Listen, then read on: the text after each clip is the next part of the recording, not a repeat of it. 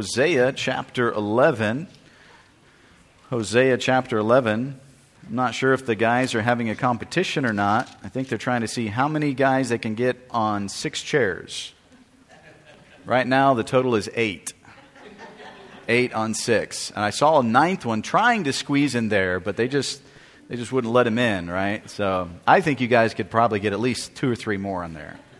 I think you guys could. I think you should try. Not right now, though. You can try after the service. I love it, though. I love to see, man, how many people do you know fight over the front row? Right? I've not seen too many adults fighting over the front rows, right? These young people, man, they're fighting over the front rows. It's disappointment if they cannot sit on the front row. I'm telling you. You guys are awesome. You guys are awesome. Love it. We should have a reverse Sunday, and we should have the young people go out and sit where all the adults are, and the adults have to sit where the young people are, right? Yeah. They're like, no, we don't want to give up our seat. The adults are like, thank you. All right, Hosea chapter 11. We can get serious tonight too. Hosea chapter 11, and we'll begin reading in verse number 8. Hosea chapter 11, verse number 8. He says, "How shall I give thee up, Ephraim? How shall I deliver thee, Israel? How shall I make thee as Admah? How shall I set thee as Zeboim? Mine heart is turned within me. My repentings are kindled together. I will not execute the fierceness of mine anger. I will not return to destroy Ephraim. For I am God, and not man, the Holy One in the midst of thee, and I will not enter into the city. They shall walk after the Lord. He shall roar like a lion. When he shall roar, then the children shall tremble from the west. They shall tremble as a bird out of Egypt, and as a dove out of the land of Assyria. And I will place them in their houses, saith the Lord." Now remember, as we're looking through Hosea chapter 11, remember God has changed the analogy. Most of the time when we think of Hosea, we think of the analogy of this married couple, Hosea and Gomer. And so the analogy throughout most of the book here is between Hosea and Gomer, this man and wife, and between God and Israel. God being the husband, Israel being the wife, and being that adulterous wife as Gomer was, and Hosea being the loving, faithful husband. But here in chapter 11, he changes the analogy from a husband and wife to a father and a son. And we see that here in verse number 1. "When Israel was a child, then I loved him and called my son out of Egypt." Right? So remember, here in chapter 11, the analogy is not the husband and wife as Hosea and the unfaithful wife Gomer, but it is now the analogy of a father and son. And as we saw last week, really, this is the picture of what we see in Luke chapter 15 it's the Old Testament prodigal son. This is that picture of this prodigal son. You have the father at home who has his sons, and then one of the sons comes and says, "Father, I basically hate you. I don't want to live here anymore. I want my inheritance," which was not supposed to be given really until the time of the father's death. And so basically he was saying, "I wish you were dead. I don't care about you. I just want what I want out of this." And he leaves and he goes to a far country and spends all of his substance on riotous living. And so we find this picture of the prodigal son here in chapter 11 with God and Israel. God being the father, of course, and Israel being the son.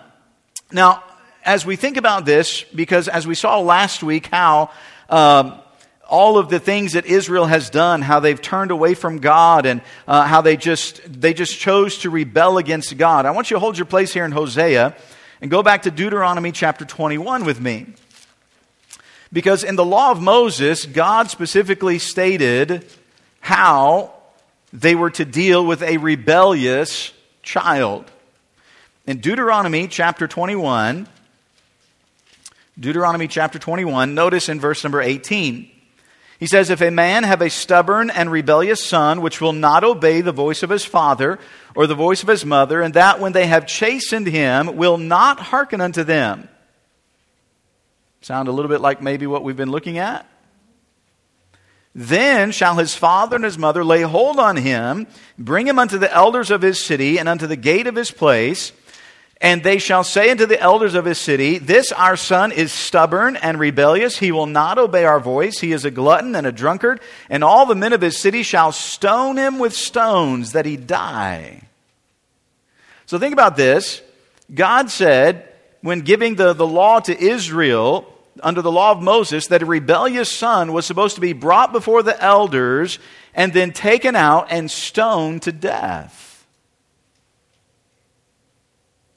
I will just stop here and say I'm very thankful we're not under the law of Moses anymore.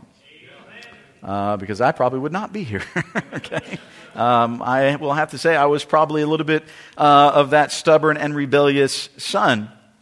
But again, as we think about what he's saying here in Hosea, God is dealing with this stubborn, this rebellious son, dealing with Israel. And so think about what we're saying here. Notice the questions that are asked in verse number 8 of Hosea chapter 11. How shall I give thee up, Ephraim? How shall I deliver thee, Israel? How shall I make thee as Admah? How shall I set thee as Zeboim? These questions that are being asked, we really see the heart of God. How can I just give you up? How can I just deliver you? And it's not just, when he asks these questions, how shall I give thee up? How shall I deliver thee? It's not just God allowing them to be taken captive. These phrases that he's using here, it's referencing basically handing them over to the enemy for the enemy to do whatever they please with them. And he's saying, I know judgment is coming. Judgment has to come. Right? They're stubborn, they're rebellious, judgment has to come. But he says, how can I do this and just turn you over to the enemy, because the enemy is going to do whatever they want to with you, whether they want to slaughter you, whether they want to put you in exile, whether they want to make you as a slave, whether they want to sell you as a slave. I am turning you over to them for them to do whatever they want with you. The emphasis is on the destruction here. And it is seen in who is referenced. Again, these questions that he's asking. He says, how shall I make thee as Admah? How shall I set thee as Zeboim? Who is Admah? Who is Zeboim? Admah and Zeboim are actually two cities that the Lord is referencing here. And again, he's saying, how can I let what's going to happen to you be like what happened to Admah and Zeboim? Well, in Genesis chapter 19, we know the story of the destruction of Sodom and Gomorrah. I would say most people are familiar with that story, where God comes with the two angels and he visits Abram, and he's going to go to Sodom and Gomorrah, and he says, how can I hide this thing that I'm going to do from Abram? And so he begins to talk with Abram, and he says, I'm going to go destroy them. And Abram says, Lord, if there's 50 righteous, would you not destroy it? And the Lord says, okay, I won't destroy it. And he says, Lord, if there's 40 righteous, and he has this conversation with the Lord, and he finally gets it down to 10. Well, the two angels have already proceeded to Sodom and Gomorrah, and when they get to the cities of Sodom and Gomorrah, they can't even find 10 righteous people in the cities. Lot and his wife and his two daughters are all that they can find to try to bring out of the city. And then, of course, we know what happens to Lot's wife. She turns back, she looks back and turns into a pillar of salt. And so we know the destruction of Sodom and Gomorrah. But turn with me back to Deuteronomy chapter 29 as well. Deuteronomy chapter 29.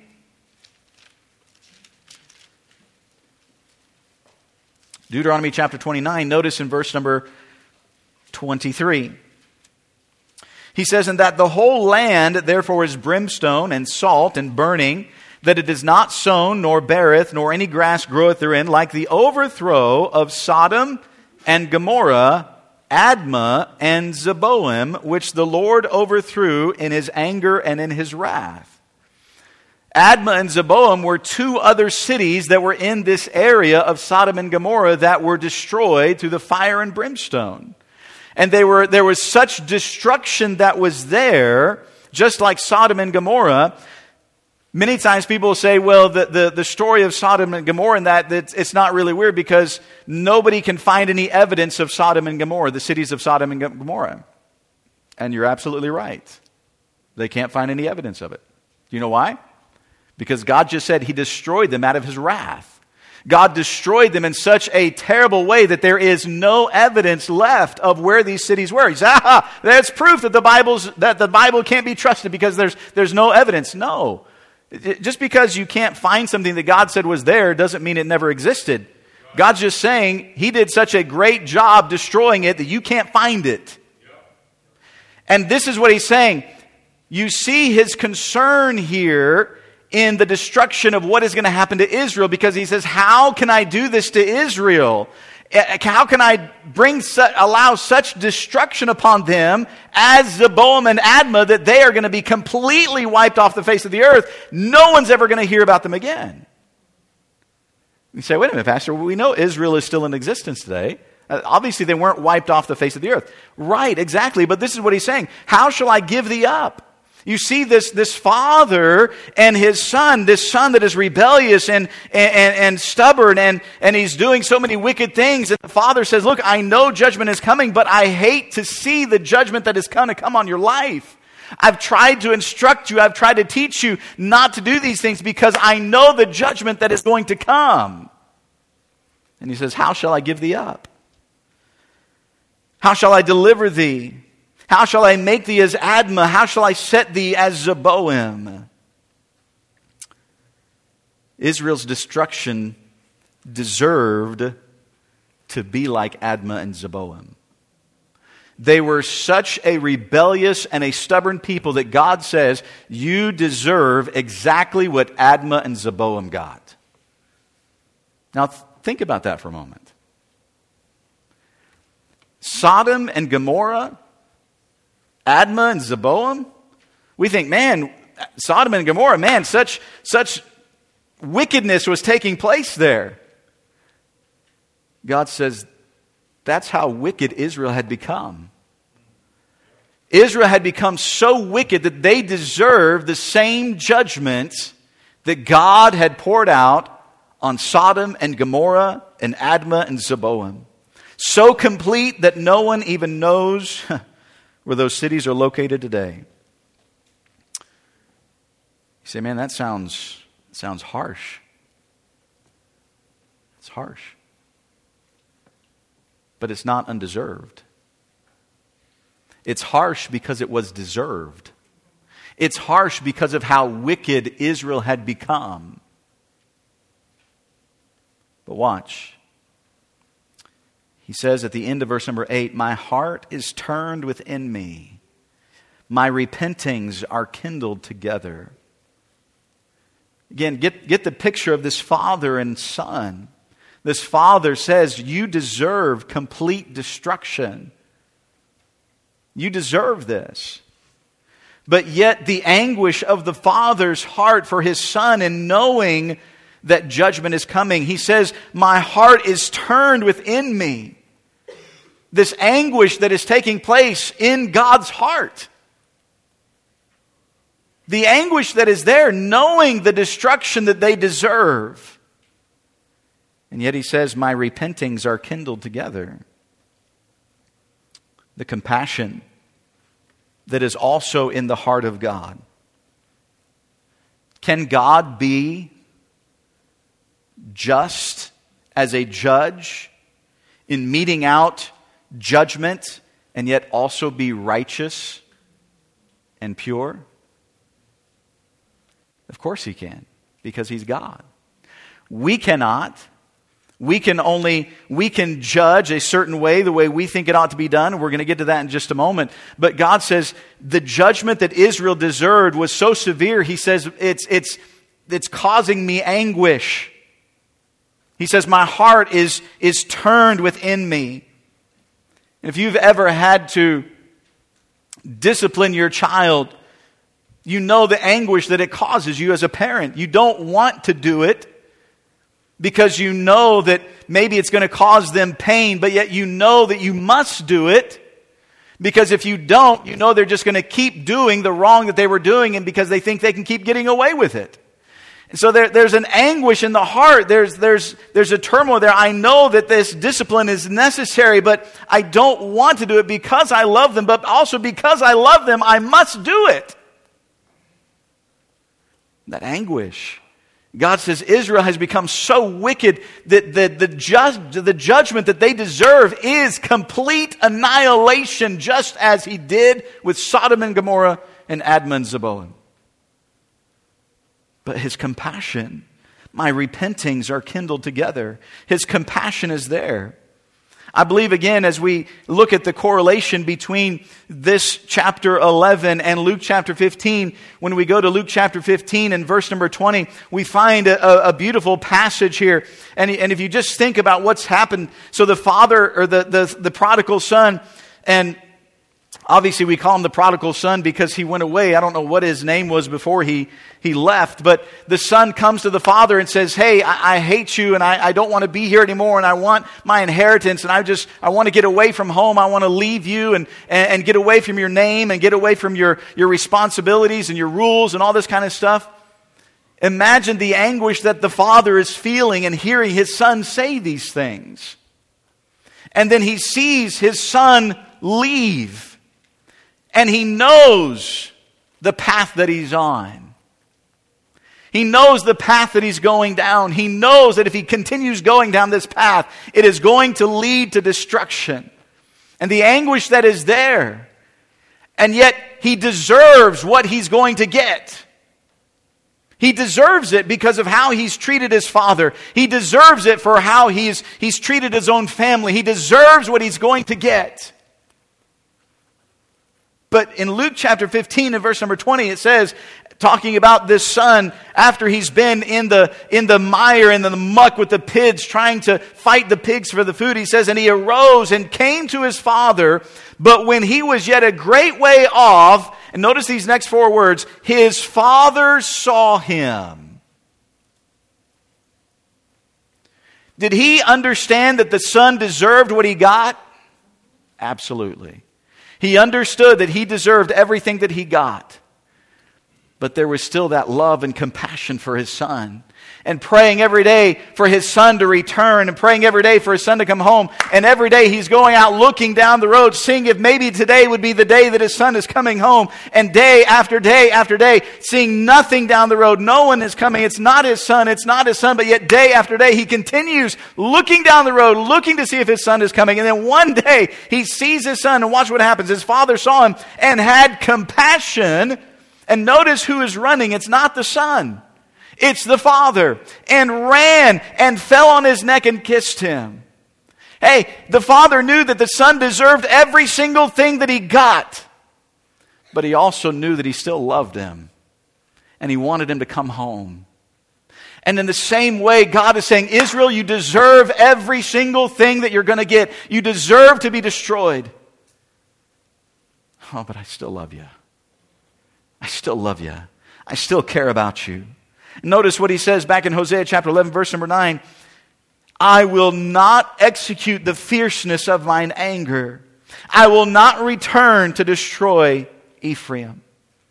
God says, Israel, you deserve destruction. They did not deserve mercy. They had clearly rebelled against God and were not remorseful about what they were doing. How many of the prophets came and they said, we don't care about you. Go away. How many of the prophets did they kill? Jesus speaks about that. You killed the prophets. The ones that came to give you warning. The ones that came to say, hey, you're going down the wrong road. You're doing it wrong. Don't do this. You need to turn around, repent, turn back to God. They didn't listen to Amos. They didn't listen to Joel. They're not listening to Hosea. They didn't deserve mercy because they had clearly rebelled against God. There was no remorse. So then why does God say, I will not execute the fierceness of mine anger? Again, if God were to execute the fierceness of his anger, they would end up like Admah and Zeboim. They would end up like Sodom and Gomorrah. They had been wiped off the face of the earth, and you wouldn't be able to find him. But he says, I will not execute the fierceness of mine anger. He says, I will not execute the fierceness of mine anger. I will not return to destroy Ephraim. What was it that motivated God not to completely destroy them? Were they going to be judged? Yes. They were going to be judged. But God says, I'm not going to completely destroy you. I'm not going to annihilate you, though you deserve it. What was it that motivated God not to destroy them? Yes, you could say it was his deep compassion. And no doubt, God is compassionate, and we see his compassion. But I believe there's something else that we see in what he says in verse number 9.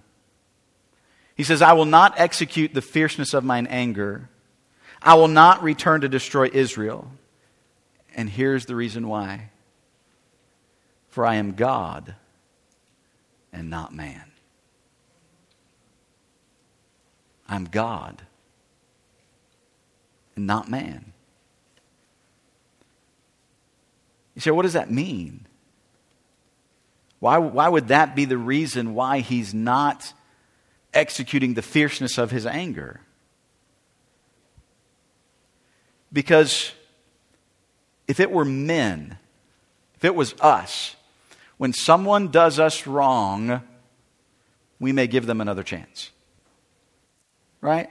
I mean, we're going to try to be gracious. We're going to give them another chance. And if they do us wrong again, all right, we're really starting to push it now. But you do me wrong again, and we're done. And you keep trying to do me wrong, you know what? Not only are we done, but now you're poking the bear. Right? I mean, you're starting to get me mad. And you're starting to get me mad. And you're starting to get me mad. And I'm gonna there's going to be something happening here. There is anger, there is revenge that is wanting to lash out. That's how man responds.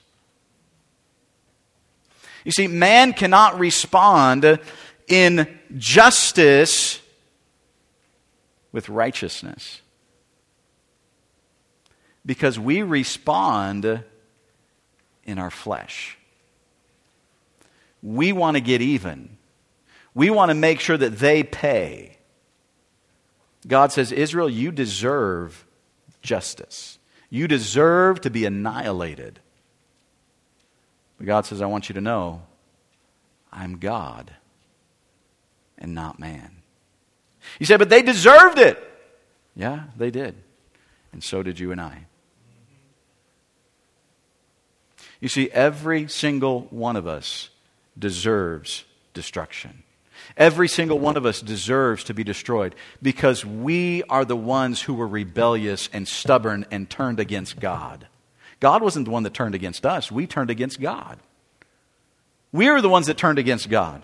We are the ones that say, God, I don't need you.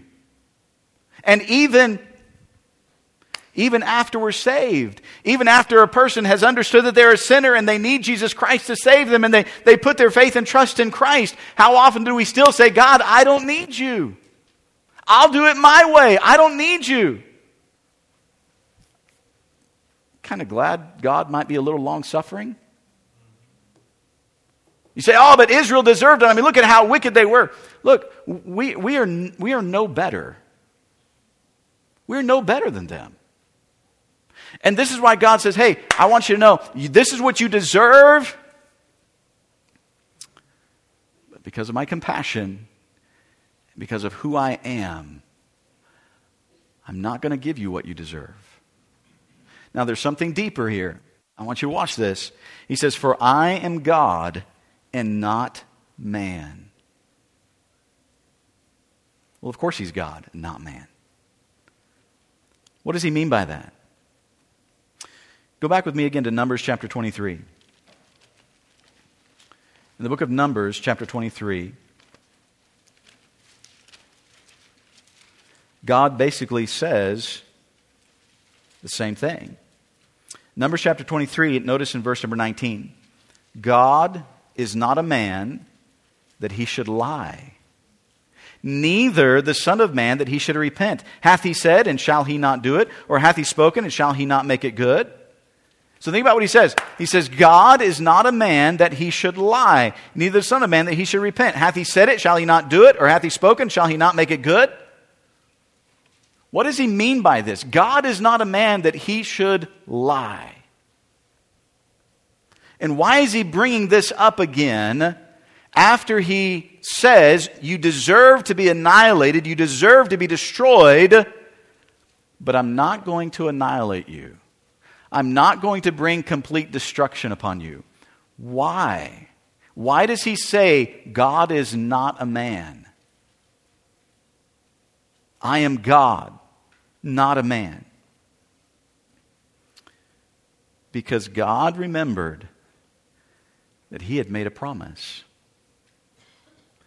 God had made a covenant with a man by the name of Abraham. And God had said, Abraham, through you, I'm going to make a great nation out of you. And God said, Abraham, through you, not only am I going to make a great nation out of you, but through you, all families of the earth will be blessed, because there is going to come one through you who's going to be able to save all of mankind. God says, if I was a man, and I had made that promise as a man, and you did what you did to me, forget the promise. Right? Forget the promise. I don't care if I made a promise. Look what you've done to me. Look how you've done me wrong. That promise is now null and void. You have. I don't have to keep that promise now because of how you've treated me. Isn't that the way our world is today? Right? Don't we even see that in marriage today? I don't have to keep that promise because of what you did. I don't have to keep that promise that I made to love, honor, and cherish you because of how you treated me. You know why we break those promises? Because we're men. We're human beings. But God says, I want you to know I'm not a man. I'm God. And when I give a promise, and when I say I'm going to do something, I will do it. And I made a promise to Abraham that through you all nations would be blessed, and through you the deliverer would come. God says, because of the promise that I made, oh yes, he loved Israel, but because of the promise he had made to them, he would not completely destroy them. He would bring judgment, but it would not be the fierce wrath that they deserved. God says, I'm going to keep my word. Did they deserve it? No way. No way did they deserve it. But you see, God is just, and he is righteous. And when God says he's going to do something, he does it. And God said, I made a promise, and I will keep my promise. God had made that covenant with Abraham. And that covenant that was made with Abraham was unconditional. Aren't you glad that when God made you a promise, and that he said, for whosoever shall call upon the name of the Lord shall be saved, that there wasn't any conditions put upon that? That was an unconditional promise, because every single one of us don't deserve for him to keep that promise. Because even though we said, yes, God, I love you and I accept you, every single one of us has gone astray. Every single one of us has rebelled against our own Savior. Every single one of us has done something wrong. And yet God says, hey, even though you don't deserve to remain saved, I gave you my word. Amen. And that's why he calls it eternal life. God keeps his word. He keeps His promise. Because this promise was unconditional. The promise that He made to Abraham was unconditional. There was no condition put upon it. God simply said, I'm going to do this. When we put our faith and trust in Jesus Christ for salvation, there was no condition put upon it. He didn't say, hey, you believe, and if you do A, B, C, D, then you get to keep it. No. He just said, believe. Whosoever shall call upon the name of the Lord shall be saved. It's unconditional. And even though there would be judgment on Israel, God in His mercy and righteousness would not destroy them completely for the promise that He had made. Oh, I'm telling you, I'm thankful for God's promise. Because I know from the time that I've accepted Jesus Christ as my Savior, I know I have blown it time after time after time after time after time. But God says, hey, I want you to know something. I am God, not a man. And I gave you my promise.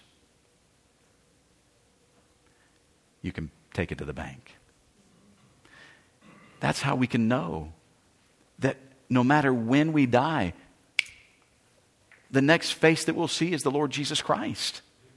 You say, well, I haven't been the greatest after I've been saved. It's not about how good you are, because none of us are good enough. It's because He gave us a promise that if we would put our faith and trust in Him, then we would be saved. He paid for the judgment. He paid for our sin on the cross. And we put our faith and trust in Him, it's been paid for. Do we deserve it? Not a chance. But He gave us His word. And He says, I am not a man. He says, for I am God and not a man, the Holy One in the midst of thee. But notice, He says, but I will not enter into the city. He says, I will not enter into the city. God says, yes, I'll keep my word. Yes, I'll not completely destroy you. But He says, I'm not going to enter into this. Judgment is coming. You're going to face judgment. You're going to be taken by the Assyrians. You're going to be in captivity. Many of you are going to die. Many of you are going to go into exile. I'm turning you over to them. But I promise you, you will not be annihilated. And I am stepping back. I will not enter into this because this is on you. You said you didn't want me. You said you didn't care about me. You said you didn't want to worship me. You wanted to run to Baal. You wanted to run to these other false gods. You wanted to do all these other things. All right, fine. Here it is. Have it your way. God says, I'm stepping back. And watch what He says, though. Even though they're going to be judged. Watch what He says in verse number 10. They shall walk after the Lord. He shall roar like a lion. When He shall roar, then the children shall tremble from the west. They shall tremble as a bird out of Egypt, and as a dove out of the land of Assyria. And I will place them in their houses, saith the Lord. How often in Scripture do we find immediately after God declares judgment, the very next thing that He gives is a promise of hope? He's just declared judgment on them. He's just said, you're going to face the wrath of God. Now, not the fierce wrath, but you're going to face God's judgment. You're going to be judged for your rebellion. You're going to be judged for your stubbornness. You're going to be judged for your wickedness. And then right after He says that, He says, but there's hope. They shall walk after the Lord. This is what we see over and over again. Think about it, even from the very first, from Genesis chapter 3. Adam and Eve sin against God, and what does God do? God pronounces judgment upon the woman. God pronounces judgment upon the man. He pronounces judgment upon the serpent. And then what does He do in verse number 15? But I want you to know, there's going to come one who's going to defeat the enemy. Oh yes, Satan may, the serpent may bruise his heel, but he's going to crush his head. What is he doing? He's saying, look, here is judgment. This is what you deserved. You've sinned against me. You rejected me. You followed the serpent. You followed the devil. You believed him instead of believing me. Here's judgment, but I want you to know there's hope. There's going to come a deliverer one day, and He's going to save you from your sin. And he's just said the same thing to Israel. There's going to be judgment. There's going to be punishment for their disobedience. But there is hope. He pronounces judgment, but then he gives the greatest hope that we could have. That one day, the deliverer would conquer our enemy. And this is what Hosea is looking forward to. The hope after the judgment. He says they will walk after the Lord. They'll walk after the Lord. They're not doing it right now. Not right now. But one day, there's hope. And they will walk after the Lord. Did Hosea know that this would be a couple of thousand years later? No, of course not. Just as Adam and Eve did not know that when God promised the deliverer, that it would be some 4,000 years later before the deliverer would come. They didn't know when they would be delivered, but God gave them the hope that there would be a deliverer. God says, Israel, you're going to be destroyed. And for 400 years, they were going to be in captivity. For 400 years, there's going to be no revelation from God. But he said, I want you to know there's hope. One day, they will walk after the Lord. He says, he shall roar like a lion. When he shall roar, then the children shall tremble from the west. One day, Israel will be gathered back from all nations. It's interesting, if you hold your place here in Hosea and just turn over briefly to Amos. We looked at this a little bit when we were going through the book of Amos. But in Amos chapter 1, in verse number 2, it says, and he said, the Lord will roar from Zion and utter his voice from Jerusalem, and the habitation of the shepherds, and the shepherds shall mourn, and the top of Carmel shall wither. When Amos talks about the Lord roaring here, it's a roaring of fear, a roaring of judgment that is coming. There's judgment that is taking place. But notice in Hosea, and he uses the same analogy of a lion roaring. He says, he shall roar like a lion, but when he shall roar, then the children shall tremble from the west. They shall tremble as a bird out of Egypt and as a dove out of the land of Assyria. And I will place them in their houses, saith the Lord. This roar is not the roar of judgment, as Amos was talking about. This is a roar that is calling his children home. This is that trumpet that's going to be sounded, and his children are going to come back. Israel is going to come back into the land. They're going to be back in their home, he says. And then, Ephraim and Israel, they lied and rebelled against God. He says in verse 12, Ephraim compassed me about with lies, and the house of Israel with deceit.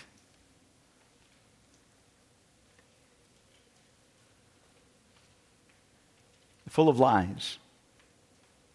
Rebelled, and yet God was long-suffering.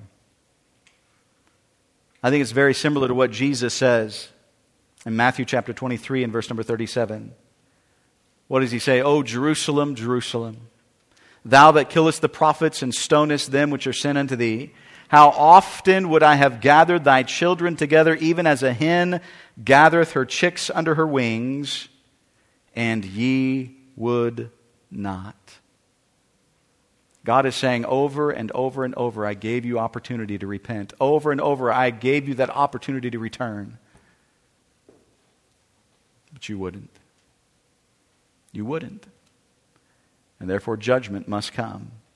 Friend, may I say that is free will. That's free will. God was not going to force Israel to come back. They had a choice to make. And they would not. God is not going to force anyone to accept Jesus Christ as their Savior. That's a free will choice. We have to make that choice. In the same way, as a Christian, God's not going to force you to love Him. God's not going to force you to follow Him and serve Him. It's a free will choice. But God says, I want you to know the free will choice is there, but with that choice, The wrong choice brings consequences. The right choice brings blessing. The wrong choice, consequences. The right choice, blessing. But he says the choice is yours. You put your faith and trust in Jesus Christ, you get the greatest blessing a person can ever receive. You don't, there's consequences. You choose to follow Jesus Christ as a Christian, give your life to Him, serve Him, man, there's blessing. Blessing after blessing after blessing after blessing. You say, no, God, I don't want to follow you. I want to live my life the way I want to live it. I'm going to do what I want to do. You have that choice. But there's going to be consequences. There's going to be consequences. You see, what God is wanting is for us to be like the prodigal son. And as we have rebelled and sinned against our Father, and we're on that road, He says, would you just stop and think a minute about what you're doing? Would you stop and think that the road you're going on is going to lead to consequences and destruction? Would you stop and think that the path that you're heading on, nobody down there cares about you, nobody loves you? You're leaving everything. You're leaving the one who loves you. You're leaving all the blessings behind. And if you stop and turn around, the Father's waiting. But you have a choice. You can either continue down that road, or you can stop and turn around. And you never have to get to the hog pen. You don't have to get there. You can turn around and come right back to the Father. But the choice is yours. Israel chose to keep going, and to keep going, and it brought destruction. God says, I still love you, and I'm going to keep my promise, but there's going to be consequences, and there's going to be judgment. We have a choice to make. Are we going to keep going? We can turn around and say, Lord, you're right. I've been wrong. Please forgive me. And have the Father welcome us back with open arms. Our Father, I pray, Lord, you'd work in our hearts tonight.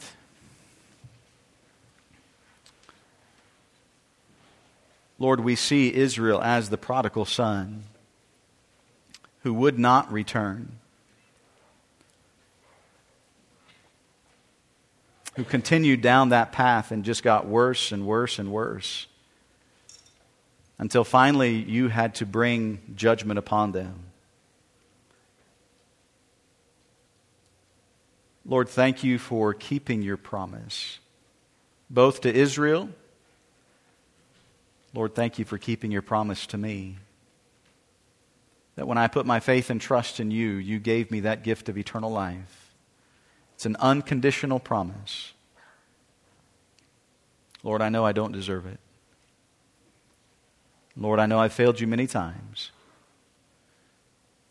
Lord, thank you for your grace and mercy. Lord, I pray you'd help us as Christians to recognize that we have a choice to make. Just as Israel did, just as the prodigal son did. We have a choice to choose to love you, to choose to serve you and to follow you, or to leave you and to walk down that road away from you. Lord, knowing that it will end in judgment and destruction. Lord, I pray you'd work in our hearts this evening. Lord, may we not be the prodigal son. But Lord, may we just turn around wherever we're at right now, however far we've gone on that road. Lord, may we turn around and say, Lord, you're right. I was wrong. And Lord, I want to come back. And Lord, to see you there waiting with open arms to receive us back again.